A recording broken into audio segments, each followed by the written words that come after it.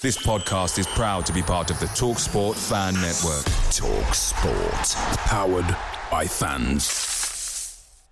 The TalkSport Fan Network is proudly supported by McDelivery, bringing you the food you love. McDelivery brings a top-tier lineup of food right to your door. No matter the result, you'll always be winning with McDelivery. Order now on the McDonald's app. You can also get rewards points delivered too, so that ordering today means some tasty rewards for tomorrow. Only via app at participating restaurants. 18 plus. Rewards registration required. Points only on menu items. Delivery fee and terms apply. See McDonald's.com. Hear that? That's the sound of a patient whose health data is protected from a cyber attack. And that's the sound of a financial system that's digitally secured from bad actors. Right now, there's an invisible war being fought on a digital battlefield that impacts what we do every day. That's why at Peraton, we do the can't be done to help protect the vital systems we rely on. Because if we don't, the alternative is unimaginable. Peraton.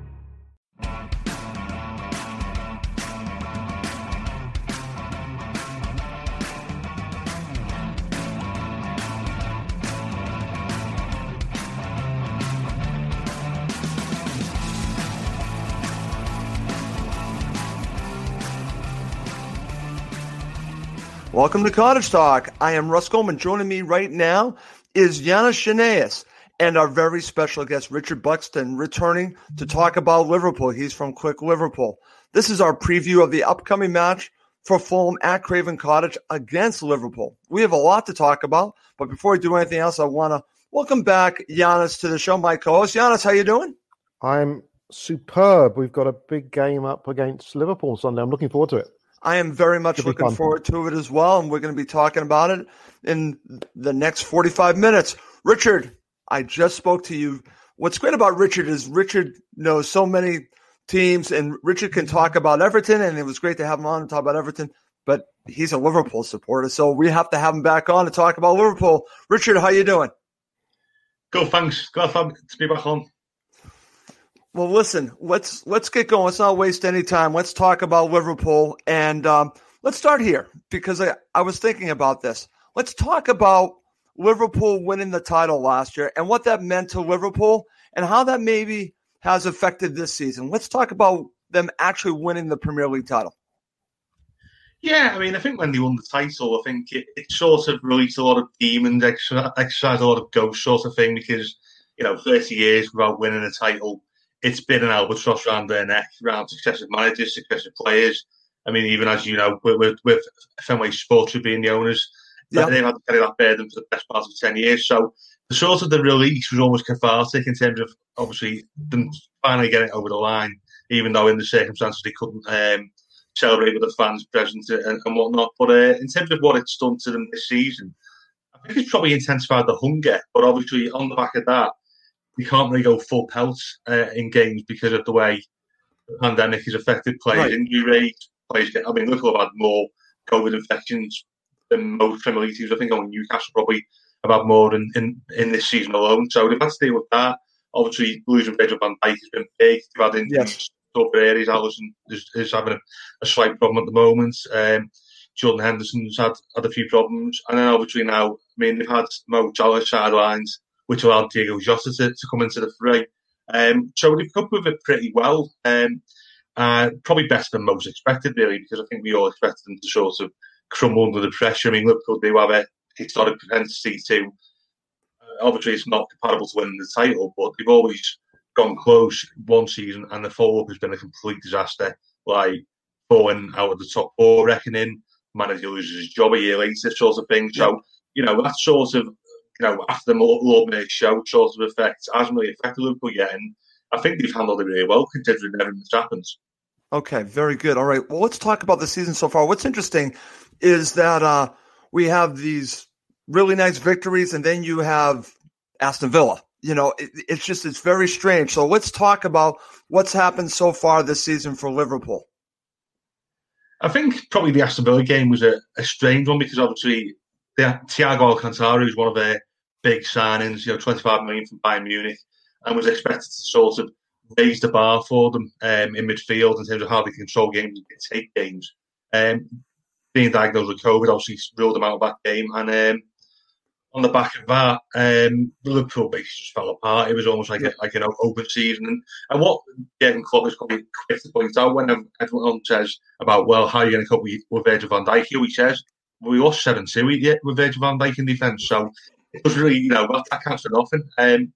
I do think these injuries have probably galvanised Liverpool's sort of mentality and sort of, he had a strong mentality anyway, let's not the bush, but I think it's reinforced the steel and probably made him a little bit more conscious of dropping off in games. It's very rare that you see them drop off, and I think Villa's the only team who in the Premier League at least have actually managed to put one over on them. So, they've clearly learned from the setbacks and handled the setbacks really well, and I think it helps that having some academy players come in is really, let them bridge the gap, because these players weren't really thought of as being ready-made for the Premier League, ready-made for frontline experience on the regular. It was always like Carabao Cup, FA Cup, third round size. Nothing really too, I wouldn't say exhaustive, but obviously, they've had to put Kieran Kelly in for goal for the last few games. They've had to have Nico Williams, Reece Williams, Nat Phillips, and obviously Curtis Jones stepping up in the past few weeks. So I think it just shows the strength and depth we've got at all levels, not just the sort of peripheral squad players, but also in the academy. So I think that helps. Okay, right back to you, because again, this is going to be something that we'll talk about later on when we break down this match. Talk about the supporters returning to Anfield and what type of boost that gave Liverpool, because again, I saw what they did against Leicester City, but again, they destroyed Wolves. How much of an impact? I know it's a small number, but again, I saw the beginning of the match, and it seemed pretty powerful. What are your thoughts? Yeah, I was actually at the game on Sunday at Anfield covering it, and it was strange seeing supporters back in the ground after nearly 9 months. But I mean, I know people say it's a small number, but even in a big stadium like Anfield, 53,000 capacity at the moment, that noise carried, because they were all on the clock. I could tell in the main stand, and you could really tell. And I think you knew something was going to be happening special in a way. When they came out, the roar was not quite 54,000 back shoulder to shoulder. But obviously, the noise carried, and I think that probably gave the team a bit of a lift, because they've gone through games where they've been quite comfortable, but never really emphatic. I mean, I think you look at the Ajax game in midweek before the fan returns last week. That was a clear indicator, and obviously they've had games where they've lost in the Champions League and games where they've not been at the best. Whereas I think they almost put on a show for the fans, and I think it was massive for the supporters being back, who were allowed to go in, because, as you say, it was a limited number. But obviously, I think it bounced off the players a little bit as well, and I think they were a bit more, I wouldn't say at it, but I think they were more determined to sort of show the supporters what they've missed since mid-March and since obviously winning the title. Okay, very good. Yeah, it's over to you. I want to get your thoughts about Liverpool's season so far, and also, because we'll talk about this a little bit later, the supporters returning, and I think that's going to have a huge impact at Craven Cottage. But what are your thoughts about what Richard just shared about Liverpool's season so far? Well, they're stacked. I was thinking, growing up, watching Liverpool, you think of, Shankly and Paisley and Fagan and Souness, Dalglish, Rafa, and now Klopp. And I look back to their team, especially in the 80s, late 70s, 80s, they were just fantastic. They're fantastic to watch, and a fantastic club. And Jurgen has done an absolutely magnificent job. Absolutely. And let's be honest, we didn't get promoted to play Man City or Chelsea. I mean, Man City for me don't have much of a history. They did and they didn't. Bit of League Cup here, a bit of this, bit of that, but nothing until I know what you're saying. I know where you're going. Yeah, and same with Chelsea, because those who remember the 70s and the 80s, a bit of an itsy bitsy club, but Liverpool and Man United are the club reason why you want to play in the Premier League. Yeah, the chance to go to Anfield and play there, or play them down here, and Liverpool side are just stacked really top to bottom.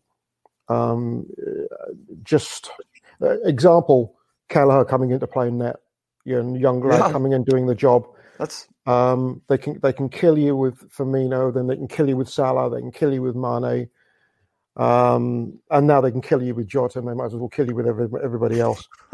And they're a super sight to watch, and they're entertaining. And to me, this is our biggest game of the season to date, because the reason we want to be in the Premier League is to play teams like Liverpool. So they've done brilliantly, and they're entertaining and fun to watch. And Richard was right.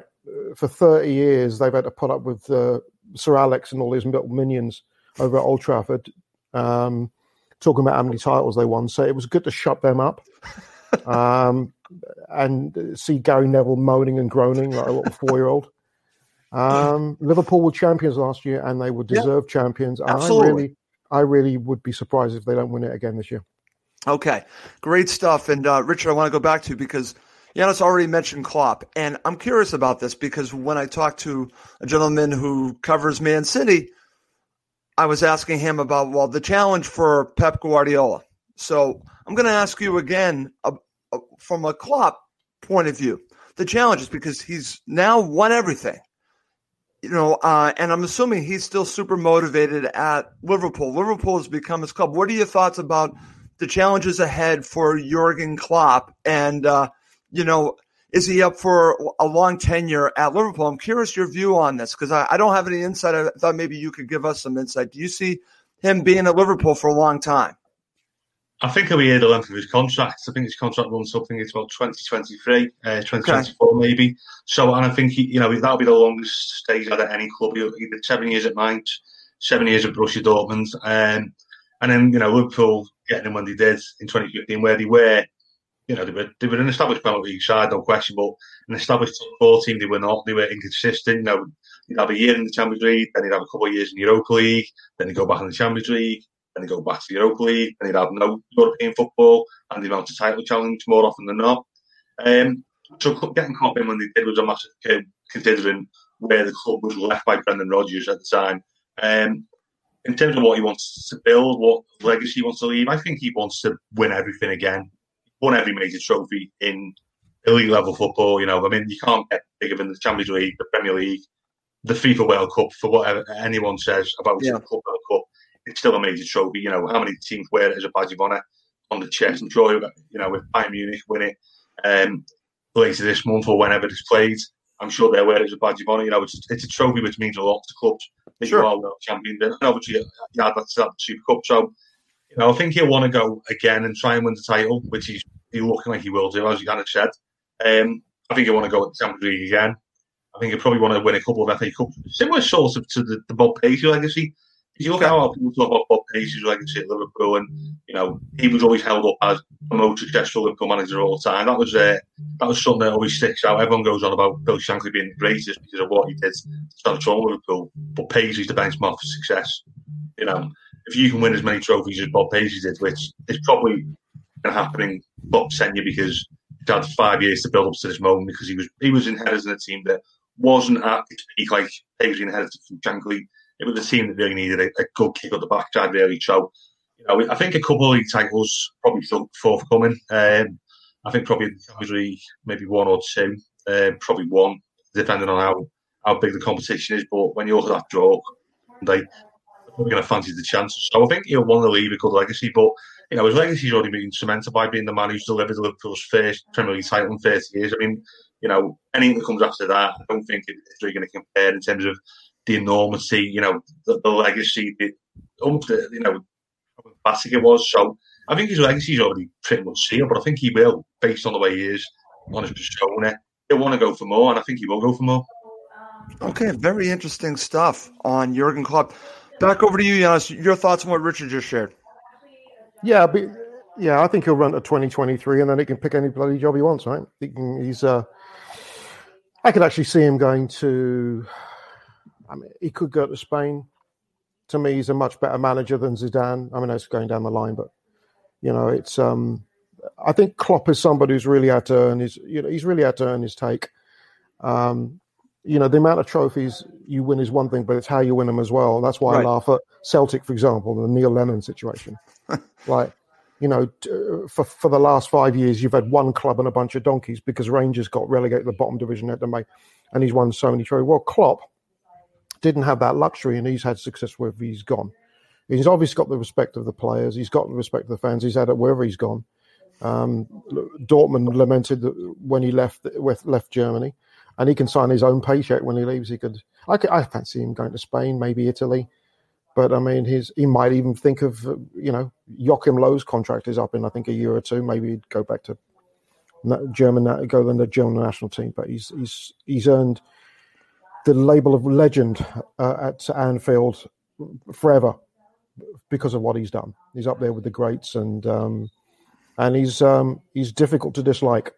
He really is. Totally agree with that. Yeah, I'm a big fan of Jurgen Klopp. Yeah, I mean, I think that Richard, I think it's been a perfect marriage between a club and a manager. I remember when that all went down, and I'm thinking, this makes sense. Nothing against Brendan Rodgers, but Klopp to Liverpool always made sense to me.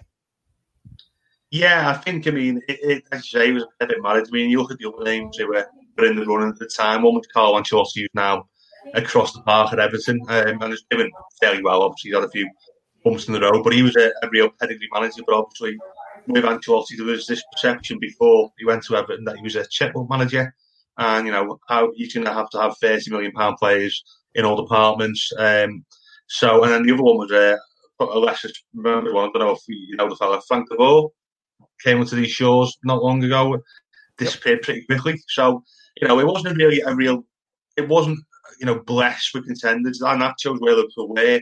It was only the fact that Ancelotti obviously being quite traditional, like the local Liverpool. But getting Klopp was always the aim, and I think the fans believed it was going to be possible. Whether it was, I hate to speak ill on a phone podcast for this one, but you look back to Roy Hodgson in 2010. There was Liverpool fans believing that Manuel Pellegrini was going to be coming in, because that was it was between him and Hodgson, and Hodgson got the nod, and we all know what happened next. But I think Liverpool and Klopp is a marriage made in heaven, and I think when he does move on, I think he will.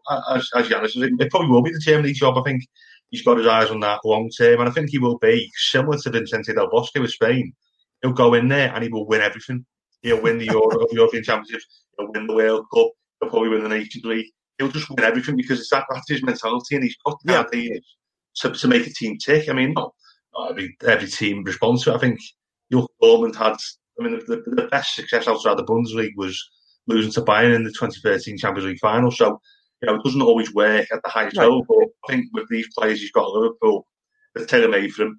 The fan base is tailor-made for him. It is, as you say, it is a perfect match. Okay, very good. Okay, we are talking about Klopp. That's funny because we are going to be talking about the defensive injuries, but I want to share this with you. This is from my friend in Spain, Steve Reynolds. One for Richard. Is Klopp's complaint about injuries justified given he seems to be alone, etc.? What are your thoughts on that? It's an interesting one because Klopp's gone on a sort of one-man crusade against everything in football at the moment. He's had to go broadcast, he's had to go about kick-off times, about how many games he has to play. He seems to be a lone voice in this, and that does have some roots. I've got to say, he's not speaking from a position of irrational. He's trying to protect his club and he's trying to protect his players. And he's also saying I want to protect the football as a whole, because he has made the point about overkilling games. He was out about it last year. I remember quite vividly before Christmas he was saying about we need to have a meeting and sort this out because this can't continue. Players are going to get injured.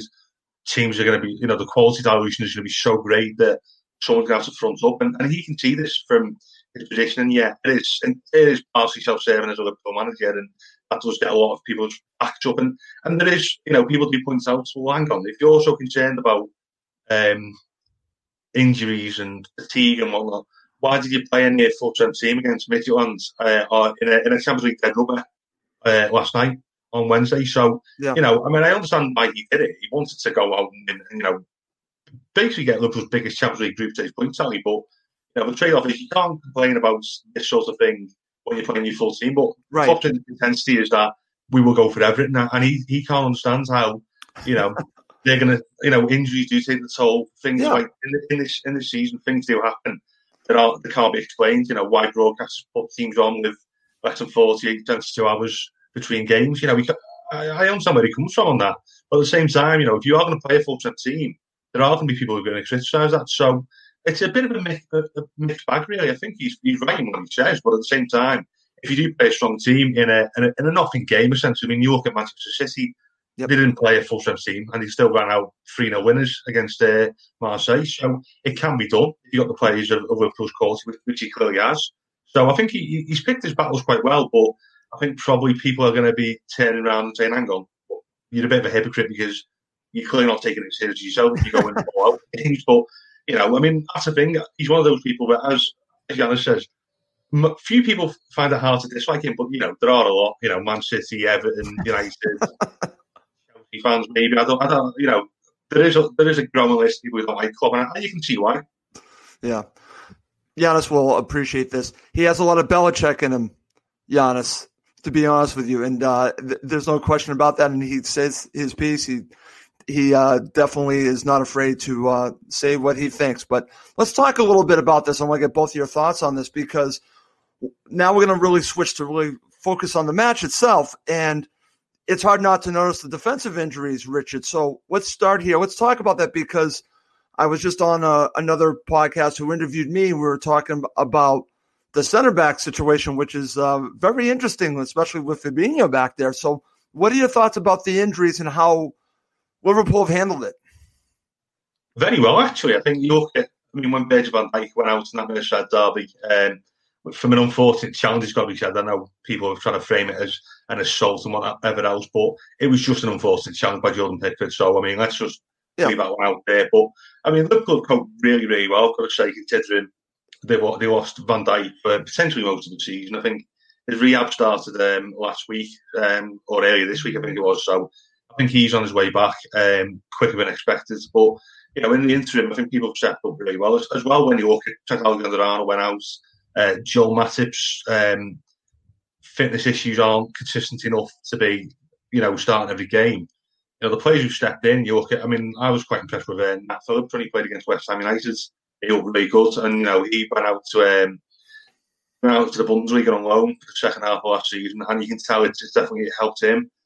Nico Williams stepped in for Trent Alexander-Arnold at the weekend, and he looks a decent right back. And if Trent wasn't there, I think he probably would be in contention for a regular run of games. And it's just unfortunate that it had to be an injury to spend the sort of force that in. But, it only seems to be around the sort of the central and right side. I mean, they've been very fortunate with Andy Robertson that he hasn't really picked up any injuries. And, they've got this Greek left back, Kostas Tsimikas, who's not really had a full run out yet. And he probably would have done if Robertson had been out for, more than a couple of days. So I think it's gone quite well because it does seem to just be the central pairing. But obviously, as you say, Fabinho being in there and when Matip is fit and he's being managed quite carefully by the medical team, it seems to work out quite well at the moment. Okay, very good.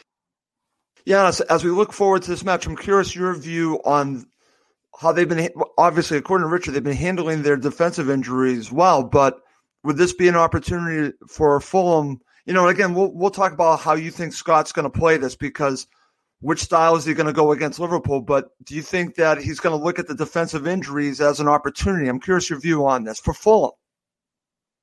Well, it makes sense if we had some strikers to hurt them. I'm not sure how we're going to do it. Because if you go, who's going to hurt them? Even Cavalliera's not even hurt. He's not even hurt Billy the Badger if he was on the field. So that's no good. Mitro, well, if Mitro plays, this is going to be interesting because if Mitro plays, there's really an argument for Kenny Teti to start. Yes, we'll talk about that because I want to get your starting 11 in just a bit. But the only way we can hurt Liverpool is on the break. And right, and I think that's the conundrum with this. We'll talk about it. But, again, this will come down to huge decisions by Scott Parker, and that's why I wanted to ask you about the defensive injuries. Does this get into Parker's mind about, well, how do I set up against Liverpool because of what they're dealing with? But according to Richard, they're dealing with it fairly well. Well, I think that having the 2,000 fans is going to help us because because obviously we've got the development on the Thames side.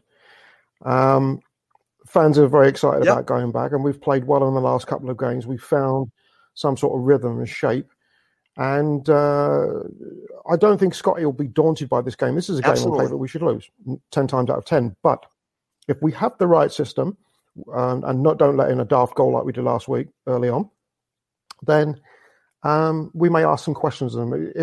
We can't attack them at will because they'll kill us on the break. We've got no chance. But if we can try and keep it tight and see if Klopp can revert to plan B. That'll probably mean bringing Jota on, in which case we're really screwed. That's quite the plan B. Getting a point for us would be a tremendous result. Totally agree. I'm really curious to see. There's one player that I am curious to see how he's going to do against Liverpool, and that's going to be Anguissa.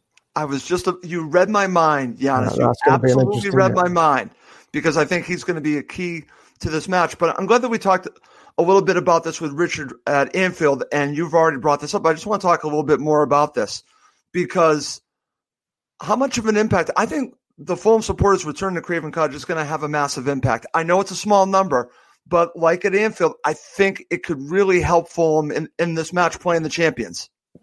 Yeah, I mean, Liverpool's first game was their first since becoming champions at Anfield in front of fans, and same for us. First game since, should we not forget the Brentford game? So it's going to be exciting. And if you look at, say, Twitter and Facebook, the fans that got the lottery tickets are really, really excited. There'll be some tears, I think. Absolutely. Sure to be back, and they're going to be really excited. And what better game to have than Liverpool? It couldn't be. There isn't a better game you can have. So it's going to be. It's a great point. A lot of fun, and I mean, Scotty's he's got to put a game plan together. He's going to look at their lineup and go, "Oh, Jesus, where do we start?" Well, it's going to be a tough one, and that's something that I want to hit on with you in just a bit, because as I mentioned before, I was on the Anfield Index Pro, and we were talking about the two different sides of Fulham. Which one will Scott Parker show? And that's what we'll talk about in just a bit. But Richard, I want to go back to you, because I had you on for the Everton match. So I want to get your thoughts on Fulham. Again, it's been a few matches since then. They, did not play that badly against Everton. Everton got off to the fast start. We talked about this, and that was my fear, that Everton would get off to the fast start. But they rallied in the second half, and then of course we have the victory against Leicester City, and then Man City's Man City. But I've seen some things from Fulham. I'm curious your view on what you saw from Fulham from the Everton match. Maybe you caught the Leicester City match. Yeah, they looks like there are shoots of improvement there. As you say, they rallied in the second half against Everton. I think Everton left themselves quite open, which helped. But you can't deny the quality of the goals. Obviously, they were coming up against a wing-back system. Breaking that down is quite tough. I know it seemed like it's a more open system, but it's actually a lot harder to break down, especially when someone is masterful with it as Carlo Ancelotti is, a defensive mastermind, really. So I think Fulham did pretty well, all things considered. I think the scoreline probably is a fair reflection, really, and I think Everton did well to hold on, considering, because it was a tough game. And like I said, the Leicester game was a sign that things might be on the up, and then obviously straight into Man City, it's Man City. I mean, I watched that game and I thought, you can't take away how brilliant City are, even when they've lost the title last year, and they're having a bit of a slow start to mounting a challenge for this one. It's still a class act. I mean, you look at De Bruyne, absolutely incredible. So even with a scoreline like that, you can mitigate for it. So I think, as Giannis says, I think you've got to have a hope against Liverpool, but I think it's a very, very slim one, isn't it? Because of the quality they have and how ruthless they are and how quick they are on the counter, and how they can unlock defenders. I think that's probably the one thing you have to worry about for Sunday. But I mean, as a whole, I think since before the Everton game, things didn't look great, and then you look at the table now. I mean, Sheffield United are rock bottom of it, so it just shows you how quickly they can evolve, and especially in a season like this, which is so unpredictable. Yeah, very good point there, Richard. All right back to you. So, how does Liverpool beat Fulham? Just game plan, how Klopp is going to approach this. I'm sure he's just going to approach it how he normally does. But how do you feel that what do Liverpool need to do to come to Craven Cottage and get all 3 points? Turn up is probably a bit of a blunt assessment, but I think they have the quality. If you stick to the game plan, I think that will be enough. And I think if you stick to the 4-3-3, I think that will work. I mean, I know Klopp did experiment with trying to play all of his four main attackers, Mane, Salah, Firmino, Jota. It wasn't really that fluid, even though they won the game. So, I mean, that was a recent instance of, when Tinkering does have... It's just an experiment with formation, but I think the tried and tested 4-3-3 seems to work. Yep. And I think it's fitted out. And I think it's just which of the three he gives a run out. Obviously, Salah played midweek. Mane plays. I think. I mean, I've been kind of give Jota a run out. I mean, he rested him against Wolves last Sunday. Yep. So I've been kind of sort of put him back in there. I mean, I'd expect a few, possibly Salah, on the basis that he plays against Midtjylland, and it might be good to have a bit of alternation. I mean, it'll be sad when he'll take Mane out and put Jota in. It'll be sad when he takes Firmino and put Jota in. And that was a big talking point a few weeks ago. Was about does Jota get in ahead of Firmino? And obviously that debate was shut down by Klopp. He said they're both important. Firmino is still, the grand conductor who plays 12 different instruments because he does so many things.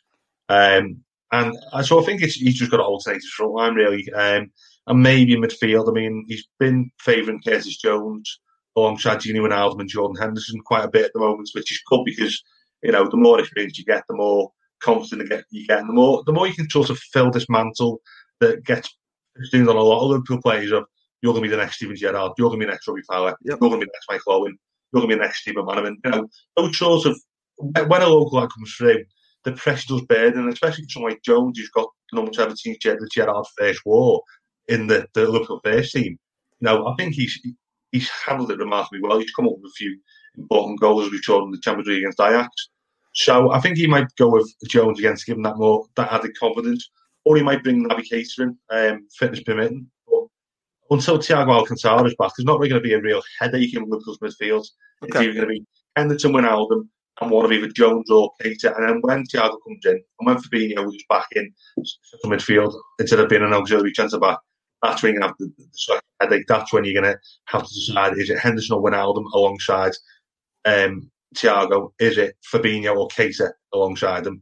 Or who drops out? So at the moment, the choices are fairly straightforward, I think.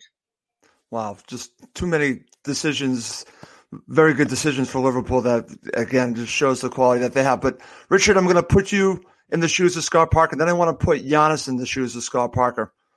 How does Fulham beat Liverpool? I know that's a daunting task, but you have to go in with the mentality that you can beat your opponent. So you're Scott Parker, and I want your game plan against Liverpool. And then, Giannis, I want you to think about it, and you give me your game plan. First to Richard. Park the bus and hope for something from that. I mean, it's very archaic, it's very defeatist tactic, but I feel like that's the only way you're going to actually get something else these Liverpool games, because they're so relentless, so powerful on the attack, especially when they're breaking in numbers. They cause you real problems. So I think, quite a solid block is probably going to be the way forward, really, for Fulham to get anything out of the game. I don't think, football's a crazy game anyway, this season especially, anything can happen, but I think the odds on Fulham winning are probably quite long at the moment. So I think to get a draw, even a goalless draw, would be progress. I think you're going to have to just be a stout defender throughout the game. You're going to have to just park the bus essentially, which is a bit of it's difficult for a manager like Scott Parker who clearly believes in playing a certain way, but sometimes you have to just dig in and hope for the best. Okay, very good. Okay, Giannis, over to you. It's funny, but like I mentioned, I was just talking about this. Would it be Parker ball or would it be park the bus? And I actually agree with Richard. I know it's difficult because, again, there are going to be fans there. Our fans are there that they obviously would like to see Fulham attack. But I think you've already mentioned this. It's a conundrum. It's dangerous. So you're Scott Parker. What do you do against Liverpool? Do you park the bus or do you try to play Parker ball? I phone the FA and see if they can get a ref who's an Everton season ticket holder. That'd be the first thing. And then the second thing, I would get somebody to remove the engine and the gearbox from the team bus up at Anfield. That's about all we've got. Okay. Actually, I don't think we're going to park the bus because, and I say this because we've got Brighton coming up. And he's got a couple of sulky poos sitting on the bench. That's a conundrum too. What do you do? It's a conundrum. Exactly. What do you do with Kearney as well? I think we should go with a similar situation, similar setup as we did against Leicester and City. Against Leicester, it worked to a T. Against City, we got done by a through ball, and I still maintain that ridiculous Sterling dive, which, anyways, my thoughts on that one. But, Giannis, it's funny because I want to bring that up. I'm glad that you talked about it just for a second. Raheem Sterling, I want to ask you about this because, again, I was thinking about this in the lead up to this match, and you're Anderson. What is he supposed to do, Giannis? If you just breathe on him, he's going to go down. What should he have done I'm talking about our defender, what she had done against Raheem Sterling. I'd have done something after the fact. I'd have done something after the fact because to me that's embellishing and it's cheating. If he called it right, he gives a free kick the other way and he gives Sterling a yellow. There's been contact, but he's embellished it. No, there's no question he embellished. There's no question it was simulation. There's no question about, well, again, as Steve Lydiard said to me, well, it's not simulation because there's contact. You can't call it. Right, yeah. I think if I'm playing and I see that and I know what's happened, I wait for a few minutes after the game. I'm just thinking I'm actually going to go back to Liverpool, going way back with Liverpool. But if there was any nonsense or argy-bargy or something out of line when Souness was playing, Souness would take care of it on the field. And so something like that, get one of the buggers to go, right, I'm going to get a yellow card. And it sends a message, don't be pulling that stuff. Because there's too much of it in the game. And, Sterling's such a good player. Yeah, he's got a nice goal. But that was just absolute garbage. And it gets the point. They were pointing about Bobby De Cordova the penalty against Leicester. But he was going at full speed and Fuchs caught him after he'd knocked the ball. Bobby wasn't diving. There's a difference. He wasn't diving. Bobby was going forward. There was difference. Right. I mean, so that would be something where I'd be policing it after the fact and going, oh, you're not having it. No, none of that in this. You're a great player. Anderson couldn't have done anything, but Liverpool don't have players that are going to necessarily do that. The strikers they've got are they're great players, but in different ways. And they complement each other. Absolutely. I think play the same way as you did against Leicester and City. We've got enough pace on the break to give them a problem. See, that's what I think. Yeah, and just give it, I think, 5-minute increments. I think you go, okay, first 5 minutes, don't concede, first 10, and then keep doing that, and then see if Klopp's going to adjust things, if he's going to start changing the formation. But to be honest, Scotty's looking towards the Brighton game next week. That's huge. That's where we're going to get our points, and that's listen. To be honest, but going back to your initial point, you want to play against Liverpool. Oh, God, you're in this league to play against Liverpool, so he's going to want to win the match. He's going to want to play to win. But like you said, obviously there will also be an eye on Brighton. But I understand where you're going on this, Giannis, and it's just an interesting conundrum for Scott Parker, and that's going to lead to talk about the starting 11. And Richard, I think you pretty much gave your starting 11 or were thinking about it. So give me your starting 11 for Liverpool, and then I'll get Giannis's where we can really dive into what Giannis thinks Scott Parker's going to do. I think the starting lineup from the top down, it's going to depend on Alisson Becker if he's available after that hamstring problem he got at Brighton of all places, which is funny, obviously, with you playing them next.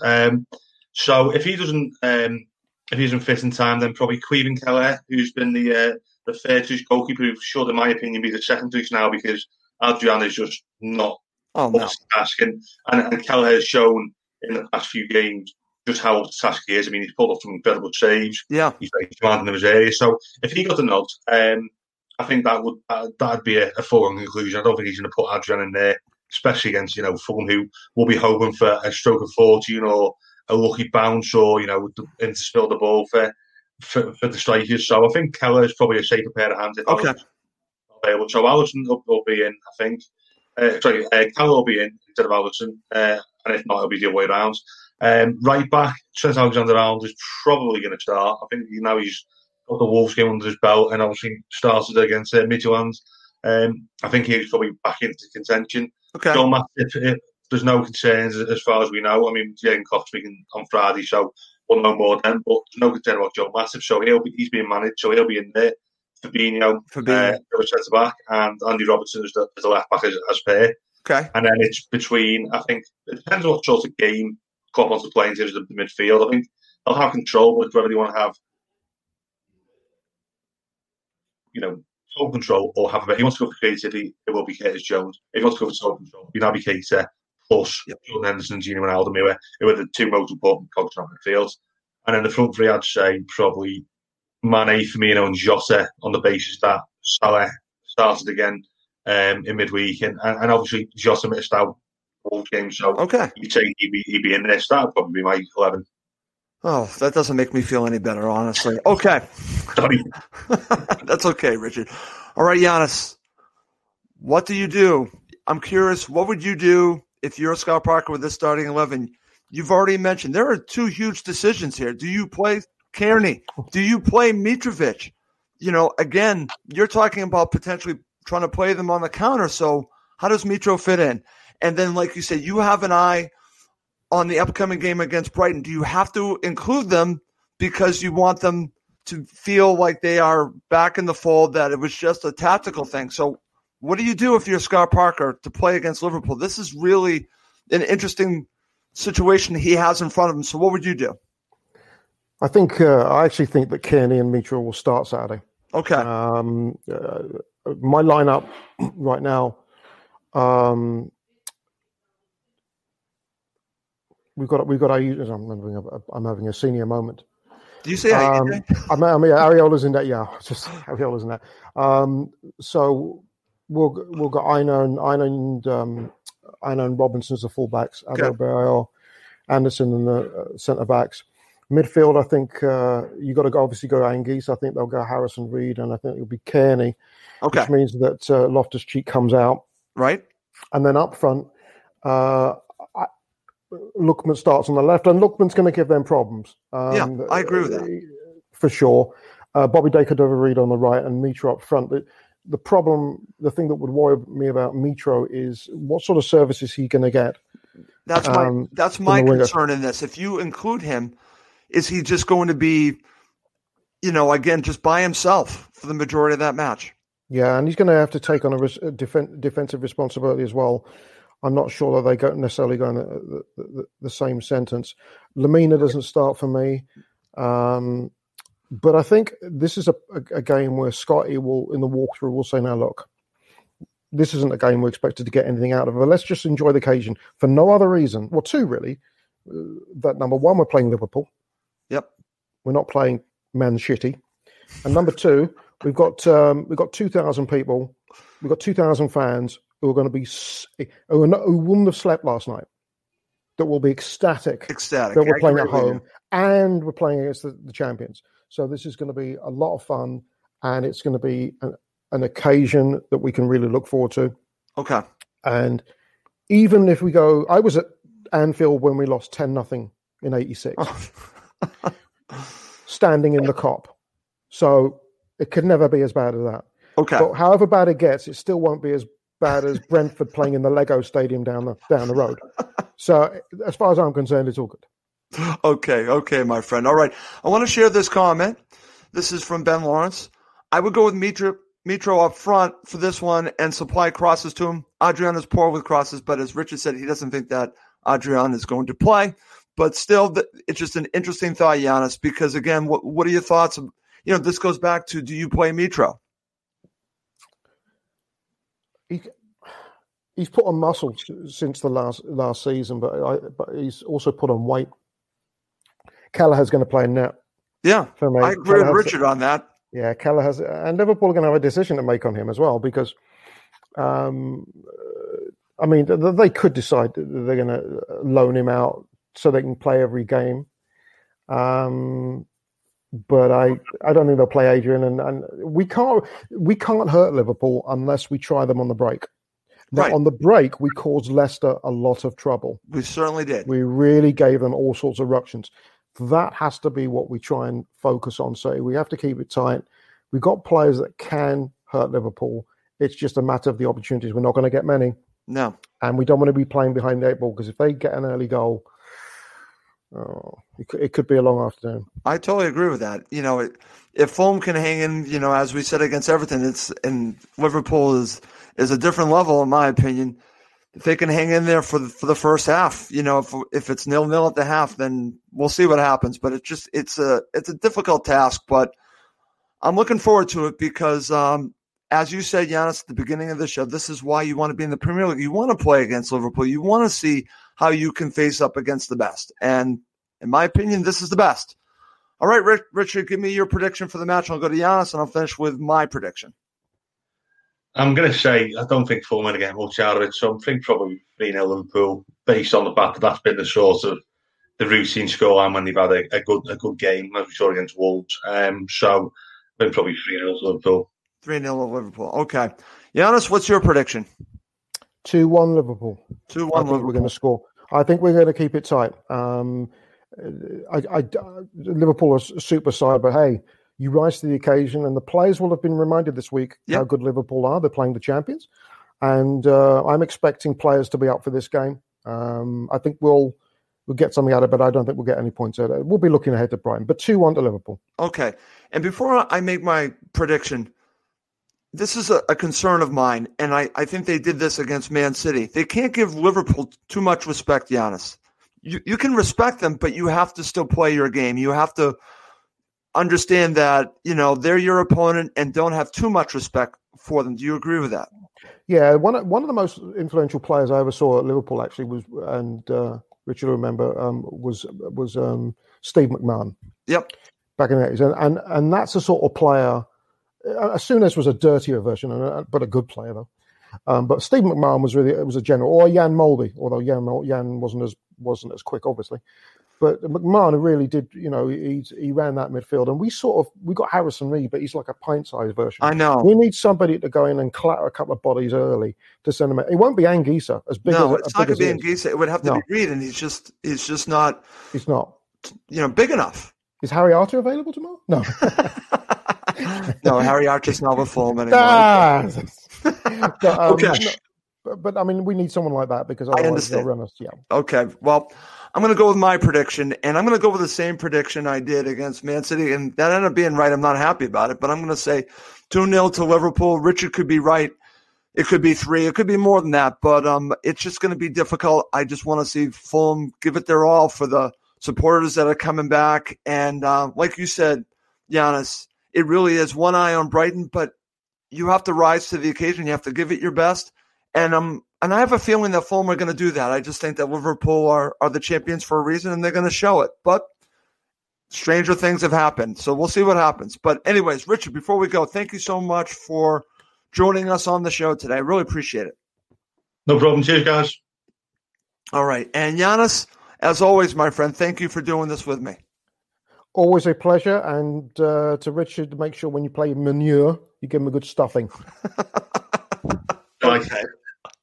All right. Well, that's going to do it for this episode of College Talk. For my very special guest, Richard Buxton from Quick Liverpool, and my co-host, my wonderful co-host, Giannis Shanez, I'm Russ Goldman. Thank you as always for watching and listening to Cottage Talk. It's the 90th minute, and all to play for at the end of the match. All your mates are around. You've got your McNugget share boxes ready to go. Your mates already got booked for double dipping, and you steal the last nugget, snatching all 3 points. Perfect. Order McDelivery now on the McDonald's app. Are you in? I know I'm in. At participating restaurants, 18 plus, serving times, delivery fee, and terms apply. See McDonald's.com. Planning for your next trip? Elevate your travel style with Quince. Quince has all the jet-setting essentials you'll want for your next getaway, like European linen, premium luggage options, buttery soft Italian leather bags, and so much more. And it's all priced at 50 to 80% less than similar brands. Plus, Quince only works with factories that use safe and ethical manufacturing practices. Pack your bags with high-quality essentials you'll be wearing for vacations to come with Quince. Go to quince.com/trip for free shipping and 365-day returns. This podcast is proud to be part of the TalkSport Fan Network. TalkSport. Powered by fans.